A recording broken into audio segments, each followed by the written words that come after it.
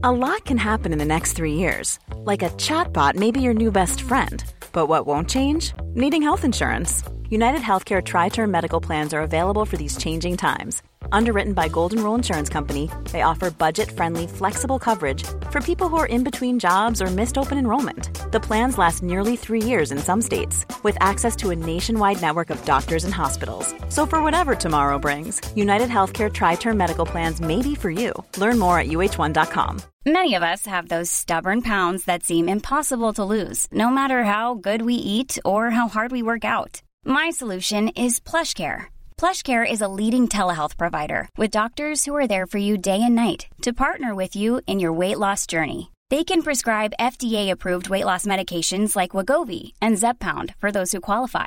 Plus, they accept most insurance plans. To get started, visit plushcare.com/weightloss. That's plushcare.com/weightloss. Everyone knows therapy is great for solving problems, but getting therapy has its own problems too, like finding the right therapist, fitting into their schedule, and of course, the cost. Well, BetterHelp can solve those problems. It's totally online and built around your schedule. It's surprisingly affordable too. Connect with a credentialed therapist by phone, video, or online chat, all from the comfort of your home. Visit BetterHelp.com to learn more and save 10% on your first month. That's BetterHelp, H-E-L-P.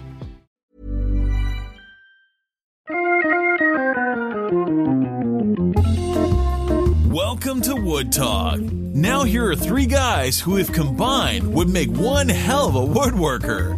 Mark, Shannon, and Matt. All right, welcome to Wood Talk. It is episode 423 for January 22nd, 2018.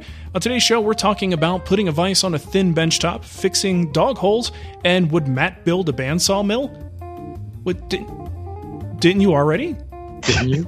I didn't know a good little line to put up there besides literally that. Okay. We're building it. Listen to the show and you'll hear that part. Okay, well, I can't wait to get there. It sounds very exciting. I'm sure you've heard it before. Yes. All right. And we want to thank some folks who helped us out. One fella did it through PayPal, which was always cool. Leon Huzenga. And a few folks on Patreon. And by the way, that's patreon.com/woodtalk if you want to help out. Tor Selden, Alan Lilich, Chad Wilson, Charlie Lothar, Cole Bouchard, John Brewitt, and Michael Bordeaux. So thank you folks for helping us out. It's people like you that keep us coming back for more to do this show week after week. It's also Shannon who won't let me quit. And I'm trying to get away from it. Only Shannon. Well, Matt just he says things. I barely hear it. Yeah, I know.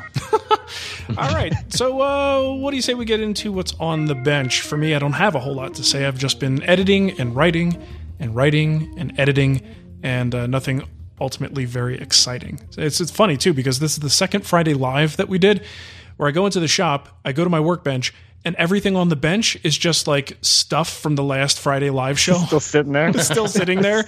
And I'm just like, wow, there's nothing happening here. So, yeah, really not a whole lot to say. So, Matt, what about you? Oh, I'm still working on a highboy. I don't know if we can stop talking about that eventually, but we're getting closer. Getting really close. I don't even know what I said last time I was working on. You hadn't started the finish yet. Might have been finish prep, maybe? Yeah, I think that's right. Yeah, so I got some finish on the cases. I haven't done the drawers yet because I honestly don't have the space. Because I was trying to do like some of the smaller stuff that still have to happen on the highboy itself. So I needed some bench space. I needed some assembly table space. I didn't have room to like have drawers all over the shop getting finish on them. So I'm getting finish on the cases first. I'll take those out of the shop, and then I'll apply finish on the drawers and actually start working on the waterfall river tables as well at the same time. So kind of a hectic transition period here in the shop, but there's a lot going on. It's going pretty well, Things are happening. The upper case has all the finish done on it. I just moved into the house today, so that's out of the shop, which is just awesome. I don't know about you guys, but like maybe it's not a big problem for Mark, but when you have something that big sitting in your shop, taking up that much space for that long, and then all of a sudden it's gone. You feel like you got a whole new shop? Woohoo! I have all the space now. So much room for activities. Woo! You go, look, I feel just like April Wilkerson. Right? For those who don't know, she's building a giant just shop. Like so. that. I really hope she puts like a tram in her shop. I think that'd be awesome. It would, Even if it only goes like 10 feet, just to have like a little golf cart.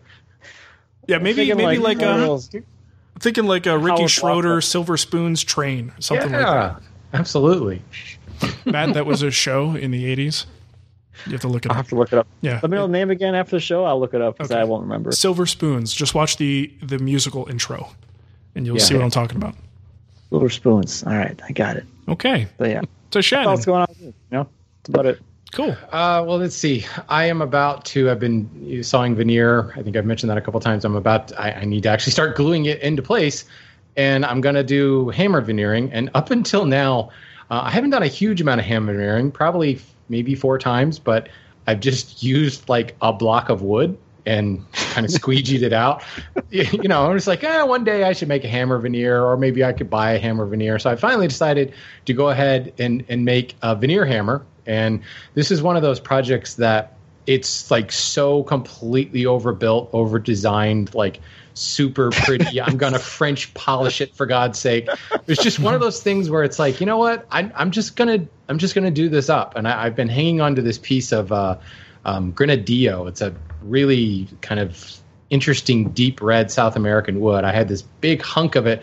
I don't know why I bought it. Was I thinking of turning a hollow vessel or something? It's like a 6x6 by 36 beam of Grenadillo. And I ended up sawing out parts to make the veneer hammer and the handle.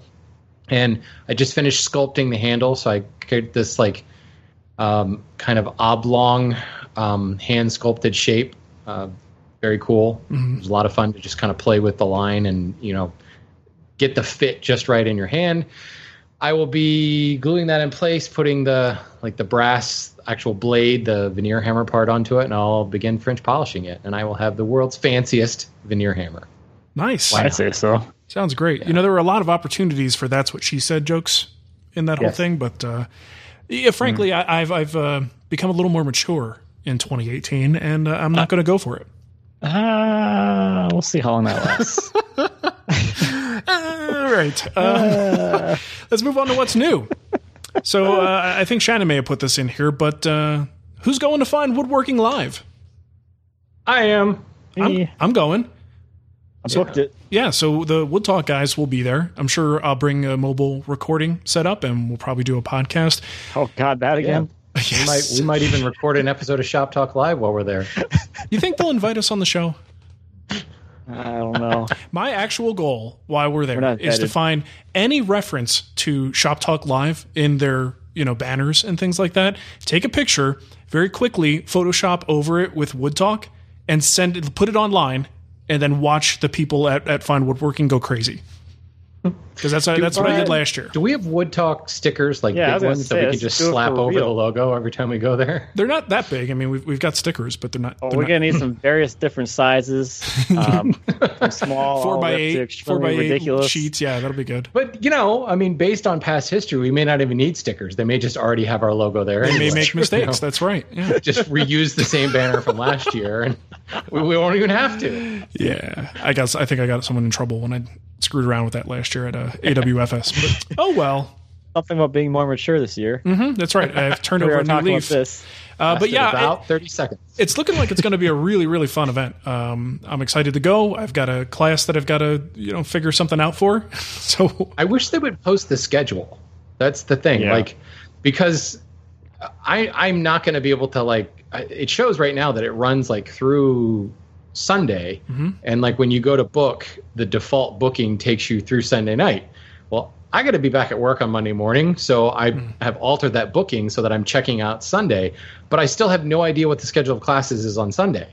So at WIA, we always knew that it was a half day, and of course the schedule was out long in advance, and frankly the Sunday classes were like a ghost town because most people were traveling. But I'm hoping that some of the classes that I'm interested in maybe aren't Sunday afternoon. It just seems odd. Yeah, I do realize it's weird. still 4 months away, 3 months away.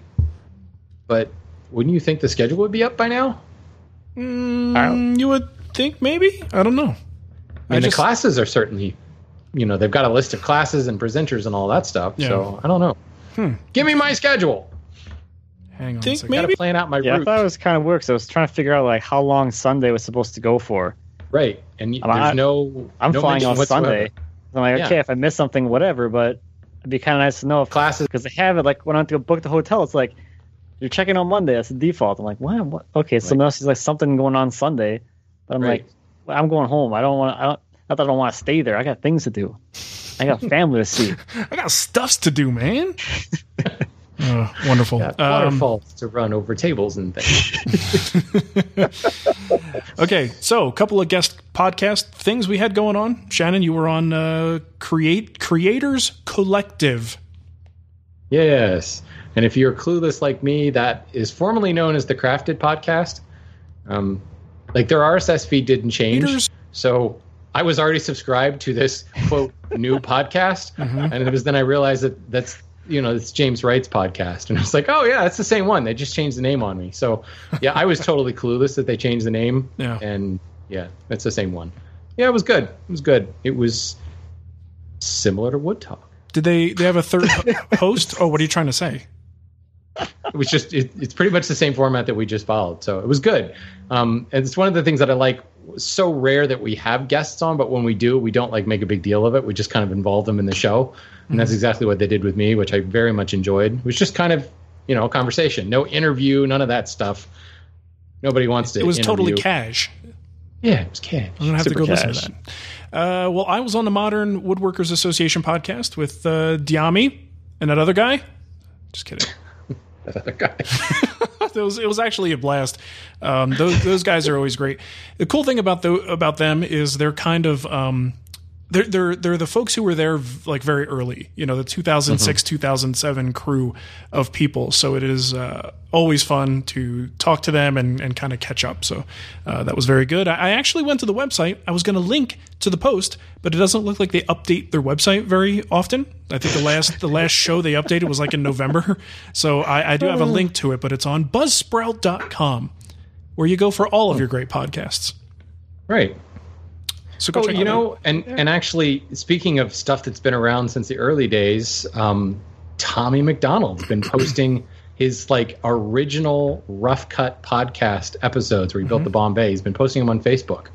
So those all disappeared unless you like kept them when you downloaded them off of iTunes in 2009, 8, whenever it was those came out. Right.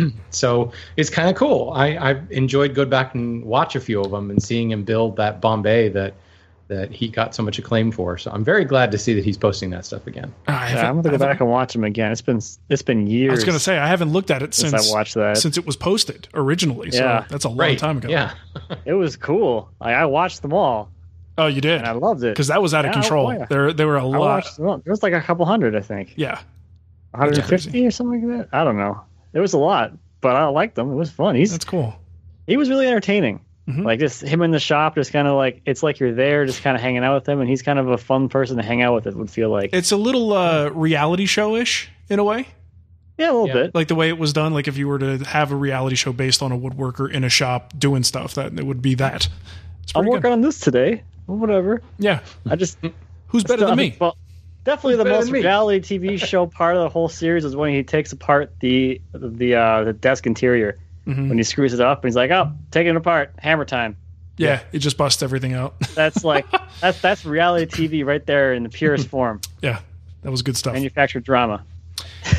All right, let's get into our kickbacks. Looks like Joe Lipinski has something to say about cold and glue. Hello, Wood Talk guys. This is Joe Lipinski in Rochester, Michigan. A little contribution to the discussion in episode 421, where we had our annual talk about cold weather and wood glue. That episode discussed that Type Bond 1 was good to 55 degrees, Type Bond 2 to 50, and Type Bond 3 was good to 47 degrees. I just wanted to add that if you needed a little more wiggle room, Type Bond 1 Extend is good to 40 degrees, and this is something I've certainly relied upon in my unheated shop. The only caveat is you need a little more clamping time with that glue formulation, which means you have to keep your place or your parts warm until it's set for up to a day. Another technique that I've used for cold weather glue ups is to have all your parts and glue inside the house, run them out to the shop, glue them up, clean up any squeeze out mess, and bring them back inside for the glue to set. Just be sure ahead of time that you can actually carry your project once you've weighted it down with all of your clamps. Yeah. Thanks for not quitting. I used to do that. I don't miss that. Yeah. It sounds like a giant pain in the butt. I don't think I would have ever done that. I think I would have just said, I'll just wait till it warms up. Yeah, and especially if you're doing like Bessie clamps, parallel clamps, those things, it doesn't take many. It was mostly panels that I did that with. So I had 6 parallel clamps on like a 4-foot wide panel, and you're like trying to get that out the door of the garage, across the yard, and then back in the house. Yeah. It was It's crazy. I was pretty strong back then. You were? What happened? You had kids married. and you got lazy. Now you're sporting a dad bod. Congratulations. Hashtag dad bod. All right. Let's see. Next thing we have is from Bob. Not really sure what Bob's talking about, but he sent us a few bucks, so we're going to play his voicemail. Hi, guys. This is Bob DeVries from Holland, Michigan. Hoping you are doing great. Here's a design question for you. I'm looking to make a box to store my watches in, and I'm thinking if I made Mark's jewelry box at half the height and possibly without the side compartments. Wait. That's his actual question. Here's the other Hi, guys. This is Bob. That actually was a very sensible thing to ask. Hold on. Things I learned from the last episode of Wood Talk. Shannon has large dog holes for a special purpose, and he has me rethinking what's meant by hand tool. But now at least I'm getting the hand lube idea, and I'm figuring this all out. Meanwhile, Mark thinks that Matt shakes what his mama gave him on his videos. I've watched the videos. Mark, that's not what's happening. If it is, his mama didn't give him much. But anyway, he's an always out kind of guy, so maybe I just can't tell. And then, Mark, I'm getting the feeling that you were the kid on the playground that went up to the other kids and said, I bet you can't do that. Take care. I don't understand. But thanks for calling in, Bob. Okay, so we actually do have a question from Bob later on that we will address. I'll play it at the right time. How about that? That was a good laugh. Thank you, Bob. Yeah. Okay, so we got one more here from Ralph. To whom it may concern, I have been listening for quite some time, and I must say that I find your humor to be provincial and uncouth.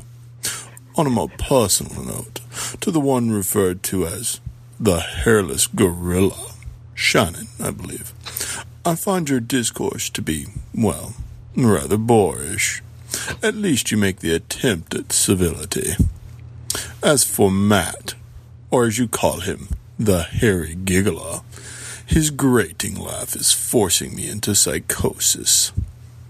Lastly, to he who is nicknameless, the spelling of your given name is rather ghastly. Do fix that. Whew. Well, now that pile of horse maneuver is over with, I'd like to say that I love the show and I wouldn't change a wink of it. Shannon, your verbose discussions are generally both entertaining and informative. Matt, it just wouldn't be Wood Talk without an innocent Matt and his giggles. Not to mention the big-ass honking wood slicer you have in your backyard. And Mark, not many people can maintain any sort of dignity after having dressed in drag for all the internet to see. Okay, let's see. What I like best is he says not many people can maintain their dignity after doing that. He doesn't actually say that I have. He just says not many people can. And I might be one of those people who can't. It's all right, Mark, that you didn't maintain it. Not many people can. Yeah. I don't have any dignity in the first place. All right, let's finish off his voicemail, sorry. Make fun of the hosts? Check. Compliment the hosts? Well, sort of. Ask question now that the hosts are all, oh crap, I forgot to hit pause. So, yeah, can you guys point me towards any good literature concerning rehabbing an antique wooden plane? Or things to look for to see if it's even worth trying to rehab? I seem to remember y'all mentioned some things a long time ago in a galaxy far, far away. But I'm too lazy to go look. Or even hit the pause button, apparently. Thanks a bunch. Okay, that wasn't me this time. That was him cutting it off. Okay, all of that to ask the question, advice for antique plane restoration. And I know we've talked about this in the past, but off the top of your heads, either of you guys have a recommendation for them? I mean, a specific book, Aldrin Watson's Wooden Hand Planes is a great book. But as far as like what to not look for, cracks in the wooden plane, in the wooden body, I just don't bother. If there's a, I shouldn't say don't bother, but if there are decent cracks in it, you just don't know what's going to happen. If you see any holes in it, like caused by insects, you just walk away from it. Mm-hmm.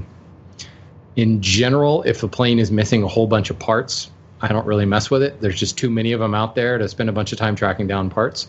But as far as like a book on the actual process of restoring them, I don't know. I think what you're better off is looking at something like Aldrin Watson's book, where you get to see how planes are built, and then you're going through the process of fettling and flattening out the wedges and getting the wedges to seat properly and everything like that. I don't know that you need something specifically referencing restoring, because it's pretty much the same process. But then there's also this thing called the internet that is just awesome. If you encounter a specific issue, you're probably better off saying, how do I get the wedge to seat, rather than how do I restore an antique wooden plane? Yeah. You know, if you follow me there. Oh, I follow you. Okay. Sounds good. That's good. Okay. We got one here from David. He says, love the show. You guys do a great job. However, because of Mark and Shannon, I went to the Lee Nielsen event at my local guild and purchased a 5.5 plane. Thanks for all you do. Even Matt. There you go. Shannon, why don't you grab that last one? I guess he's upset that he bought the plane. Well, I was trying to figure that out myself. You guys do a great job. However, I bought a plane. You made me spend money, and now my wife's mad at me. Right. That's what it really is. He's missing a detail there. What happened? So I like this one. This is from Nathan. He says, I've been listening to your show for a few months now. I listen on my drive to and from work after I drop off my son at school or before I pick him up, which leaves the title for your shows up on my truck's display. Apple CarPlay is great. My son, of course, has to look to see what I'm listening to. So congratulations, your show titles have now gotten my boy hooked. What 9-year-old can resist titles like Horse Plumber's Butt or Poops McDomino? I do need a favor, however. If one of you could help answer his questions about one show for me. I was listening to episode 385, and he wants to know, do the horny wolves have horns like deers or more like a ram's? Also, are horny wolves real, or do they just made up? And do you guys, have pictures of the horny wolves? I didn't think it was best for me to explain the true intent right before dropping them off for third grade. Tonight we'll be listening to episode 357, another guaranteed hit title. Oh, keep up the great work. Wow. So yeah, do we have pictures of the horny wolves? We don't. And Nathan's son, horny wolves do exist. The thing is, they're very crafty, they're elusive, and they are generally localized to the Canadian wilderness, and they're just hard to find. So no one has really good pictures of them.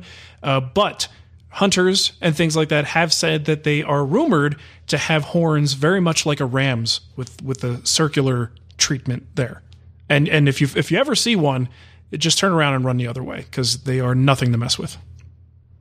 Good advice. Mm-hmm. All right, so we've got some voicemail. And this one's actually a legit question from our buddy, Bob DeVries. Hey, Bob. Hi, guys. This is Bob DeVries from Holland, Michigan. Hoping you are doing great. Here's a design question for you. I'm looking to make a box to store my watches in, and I'm thinking if I made Mark's jewelry box at half the height and possibly without the side compartments, that may work. My question is this. At what point do you change the orientation of the side panels and drawer fronts? For example, if it were a blanket chest, you would probably run the boards horizontal or the green running perpendicular to the floor. If I leave the sides of the jewelry box vertical, does it make it look like a fat guy in vertical stripes? Any suggestions for determining the best grain direction, board width, length ratio? As always, I appreciate it. Thanks again. All right, Matt, why don't you take a stab at this first? Dude, I don't even know, man. It's like, I was thinking about it in my head. Like, if I'm making a box or anything where it doesn't have a drawer, like a bank of drawers, then the case sides are running horizontal, like you said, with the blanket chest. I'm thinking of, like, the highboy I just did has the top case has the boards running vertically, and it has a bank of drawers running horizontally. Then the lower case has the sides running horizontally, and the drawer fronts running horizontally. So, Really? I mean... So the lower case, you change the grain orientation. Yeah, That's interesting. 90 degrees from that, yeah. So how did you assemble the lower case? Breadboard ends? Oh, wait, sorry. We're talking a high boy. You're talking a high boy. For some reason, I'm thinking chest on chest. And I was like, how did you dovetail cross grain across the top? Because that's going to break. That's going to break.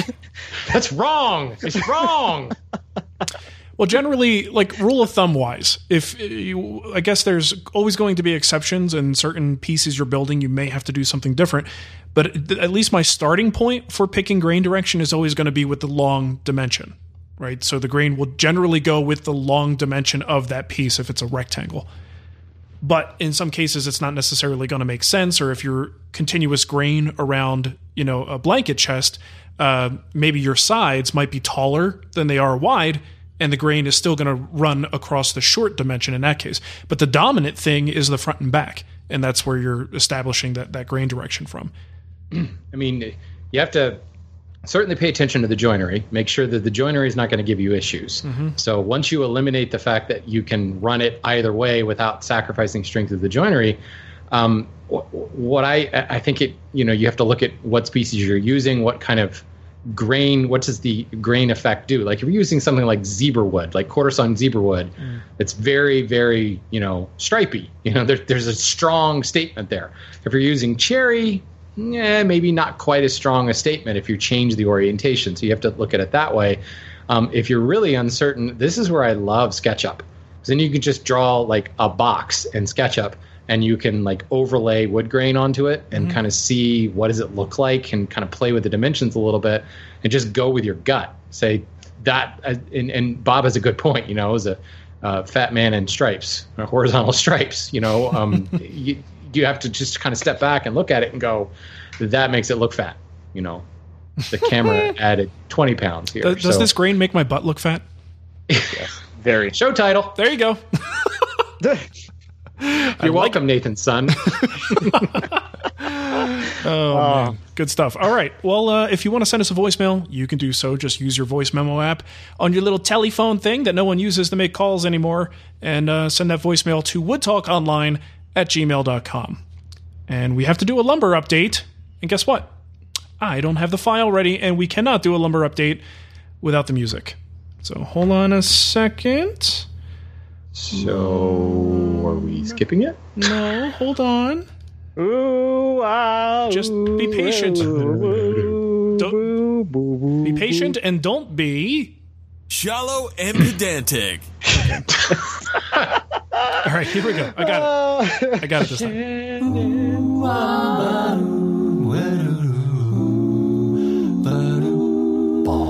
Shannon's Lumber Industry Update. Wow.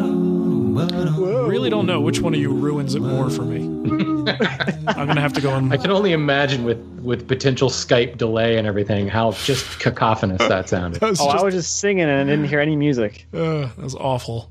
Okay, so what's going on in the lumber world? I have talked about the Lacey Act before, about how people get nabbed for bringing stuff in from faraway lands. Well, guess what? The Lacey Act applies to domestic species as well, and we now have a case study where somebody domestically got in trouble for domestic species. Because again, the Lacey Act is preventing or is meant to regulate and prevent the trade of species that are illegal or possibly endangered or in danger of being endangered, et cetera, et cetera, et cetera. And what was particularly interesting, this involves PRS guitars, or Paul Reed Smith guitars. They're headquartered on the eastern shore of Maryland. Anybody who plays guitars probably knows them because they make really nice stuff. But they actually didn't get in trouble because they blew the whistle on themselves. they had some suspect maple and thought, I'm not sure where this came from. So they went ahead and said, hey, we need to look into this. And they were basically listed as a cooperative party and didn't get a wrist slap. But what was interesting is this particular violation, they were like the third or fourth party downstream. So I often talk about Lacey violations and how somebody who imported it directly got in trouble. The fact of the matter is the Lacey Act applies to everyone in the supply chain. So if Joe Smith went over to, Lumberyard X and bought some lumber that was bought illegally, like 5 people up the supply chain, technically Joe Smith actually could get in trouble. Long and short of it is the federal government going to go after Joe Smith? Probably not. They're probably going to go after the people up the chain. But this was an example where chain of custody became really important because the corporation that actually blew the whistle, PRS, had to trace chain of custody through several different buyers, and it turned out the wood was originally sourced from some dude with a chainsaw and a pickup truck driving into a national forest and cutting down a tree, which is a big no-no. So it was kind of interesting, first of all, to see that PRS, the people who should be getting in trouble, actually didn't because they self-reported. They turned themselves in, which it's nice to know that there's a little bit of sympathy, mercy. That's the word I'm looking for. Mercy. Hey, we think we did something wrong here. We're not sure. Let's go track it down, U.S. government. And so it was kind of nice to see that, but it was also kind of nice to see that it was actually possible to trace that particular maple in question all the way back, even to some guy who doesn't run a lumberyard, doesn't have a corporation. He's just literally a dude with a chainsaw going into a national forest. So the system might actually work. That's a big thing for me to say, people, because I'm not a big fan of the Lacey Act, but this one was kind of nice to see it work out. So there we go. Even domestic lumber can be sourced illegally. So just know where you're getting your stuff, folks. Wow. Cool. So what did they say, what made it seem suspect to them in the first place? If it's a piece of maple, what about a piece of maple makes it look like this could be sourced shadily?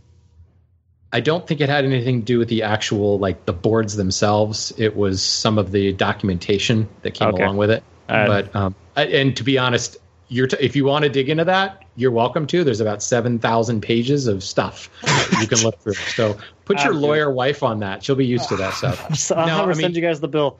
Yeah, to the listeners.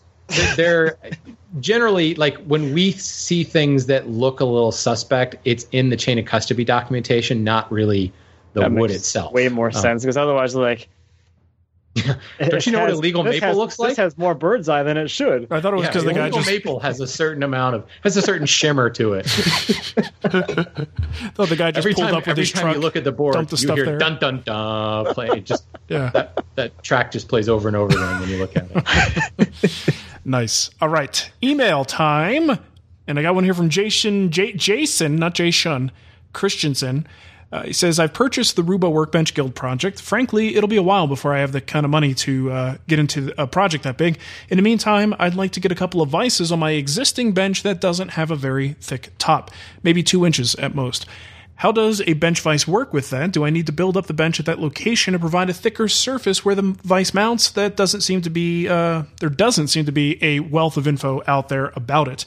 I think you're on the right track here, Jason. Kind of depends on the vise. If you're just going for one of those standard quick release vices, a lot of times there is a minimum thickness that you would want. Otherwise, the vise is going to sit proud of the surface. And it really is that easy. You just get a block of wood or a layup of a couple pieces to kind of shim it a little bit, attach that to the bottom of your workbench, and then attach the vise to that. Another thing to consider are the vices that are mounted into aprons. So even if you have a 2-inch top, it doesn't stop you from putting a big 8/4 apron on that thing, make it as deep as it needs to be. And that's how you would install something like a twin screw vise, for instance. And there's a bunch of different vise types out there. But yeah, especially if you just have a simple solid top, there's just no reason why you can't build up more substantial material in that area and get the vise that you want in that location. It's a very quick one for me today. Oh, wow. Cool. I am done. Oh, I'm done. Oh, I forgot to put the person's name for this one. I'm sorry. Anyway, This is, I was going to say who it's from, but I just said I don't know who it's from, so never mind. Wow. We're doing this already. Okay. Just stare at me some more, guys.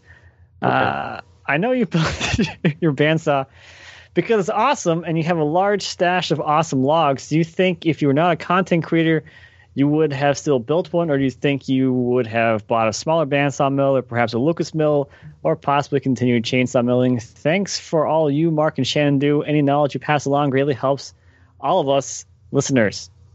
What's a Lucas mill?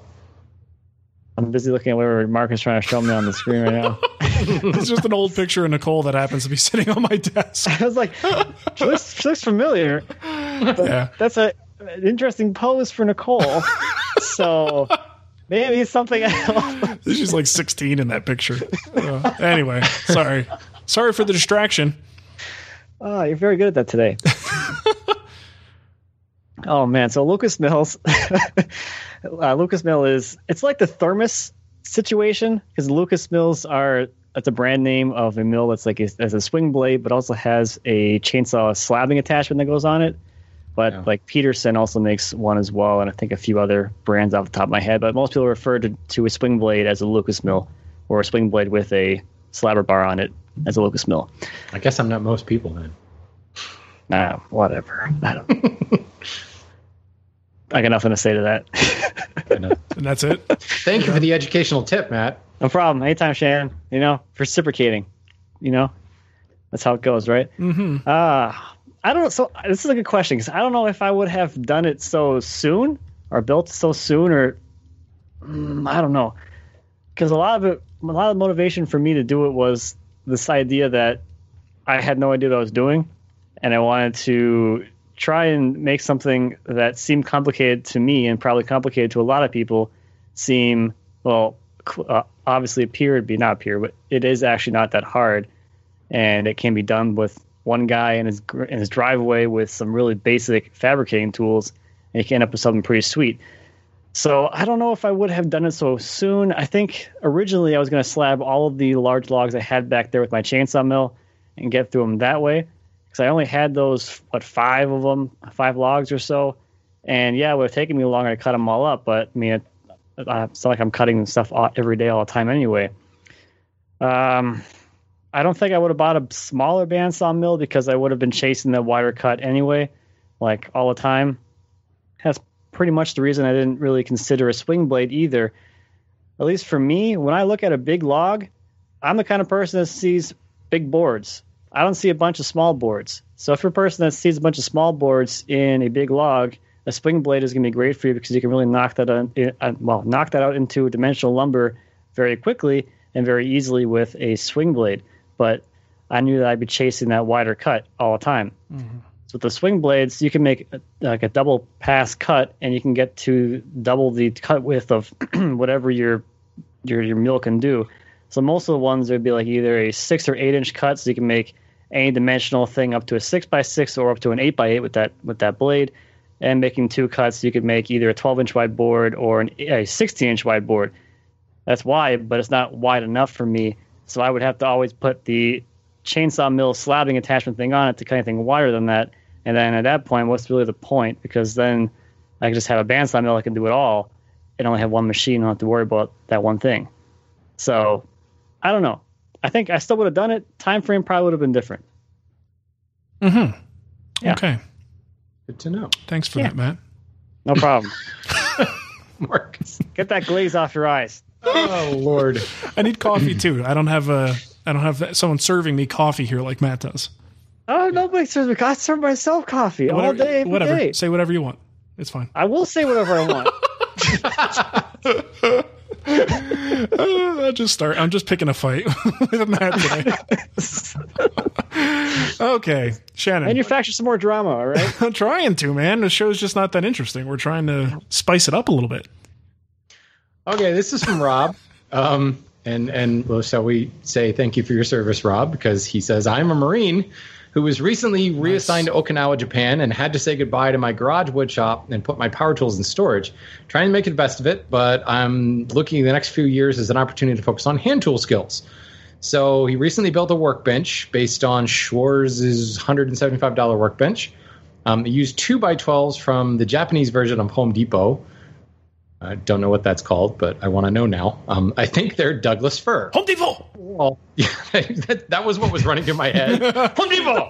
I'm sure that's what it is. I know in Spanish, when the Spanish version, at least in Arizona, they would do the announcements in Spanish and English, and the guy would just say Home Depot, like that. It just reminds me, have you seen The New Vacation with Ed Helms? No. And they rent the family truckster car, and the GPS gets changed to like Korean. And the guy's voice is just nothing but angry. He's like, why is he so angry? Because everything he says is shouted. Yeah. You have arrived! Why is he so angry? Home Depot! Anyway, overall, the bench has come together great. I'm proud of it. But I drilled a few dog holes using a brace and a 3/4 inch Jennings pattern bit. Bought new, not used. And I found that they are too big around for my Gramercy holdfast. It's not fatal, as I've only drilled a couple of holes, but I want to know what to do to make sure the next holes are tight enough for the holdfast to be effective. Any suggestions on what to do for the remaining holes?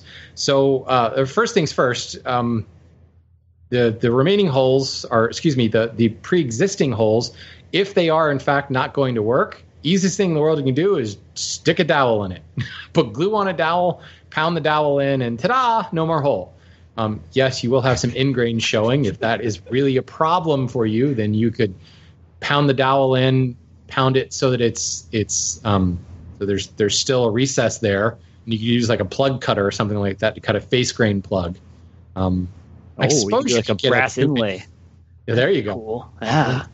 You're just inlaying something in there. If you want to blend it in, I would say it's a workbench. Deal with it. But, there's lots of ways to plug the hole. But I question whether or not that's actually necessary. The 3/4 inch hole is too big for the Gramercy holdfast. I have 3/4 inch holes on my bench, and I have some Gramercy holdfasts. And, I mean, even if it's too big, even if it kind of wiggles around in the hole, it should still grip. I think your issue may be the thickness of your top. If you used 2-inch or 2x12s from Home Depot, and I don't know if the Japanese version of a 2x12 is actually 2 inches thick, or it's like the 1.5 to 1 3/4 inch thick like we have in the States. But that could be kind of thin. And I do know that some holdfasts have trouble gripping in either a really thick top or a really thin top. So what I would recommend is just like who was it earlier? It asked with the vise with Jason. I would recommend actually building up some material underneath the holes you've already drilled. So take an offcut of that 2x12 and just temporarily just like screw it to the underside of your bench. So you now double the thickness of your bench top there. And then you can use the pre-existing hole as kind of a guide to drill through the remainder of that and see how the holdfast grabs at that point going through almost 4 inches of material. I think you may find that it'll grip a little bit better. If you're finding that it doesn't grip at all, then there can be an issue where maybe you need to backbore the hole on the bottom. So the bottom of the bench, the hole is actually a little bit bigger, so that what you need is room for that holdfast to actually shift off of the vertical. It has to cam its way into the hole in order for it to grab. So in other words, if you had a tight fit on that holdfast, it probably wouldn't grab because the holdfast has to actually cant off to a side in order for it to do its job. So I would try thickening up the bench top before you start doing that. If for some reason the 3/4 inch bit, is off, maybe it's not 3/4 and you need to drill a larger hole, then do some experimentation, grab some scrap and play with it. Make sure that the holdfast will grab in whatever size hole you're using, and then you can patch it like I was just talking about with the dowel. Mm-hmm. Yeah, mine. You can also try to roughen those up too. I know, like when I got mine, first off, like it wouldn't grab at all because they're just too smooth. So I just sanded them down a little bit. It's not grabbing. He just says it's too big for the holdfast. So I don't know if it means he just says the.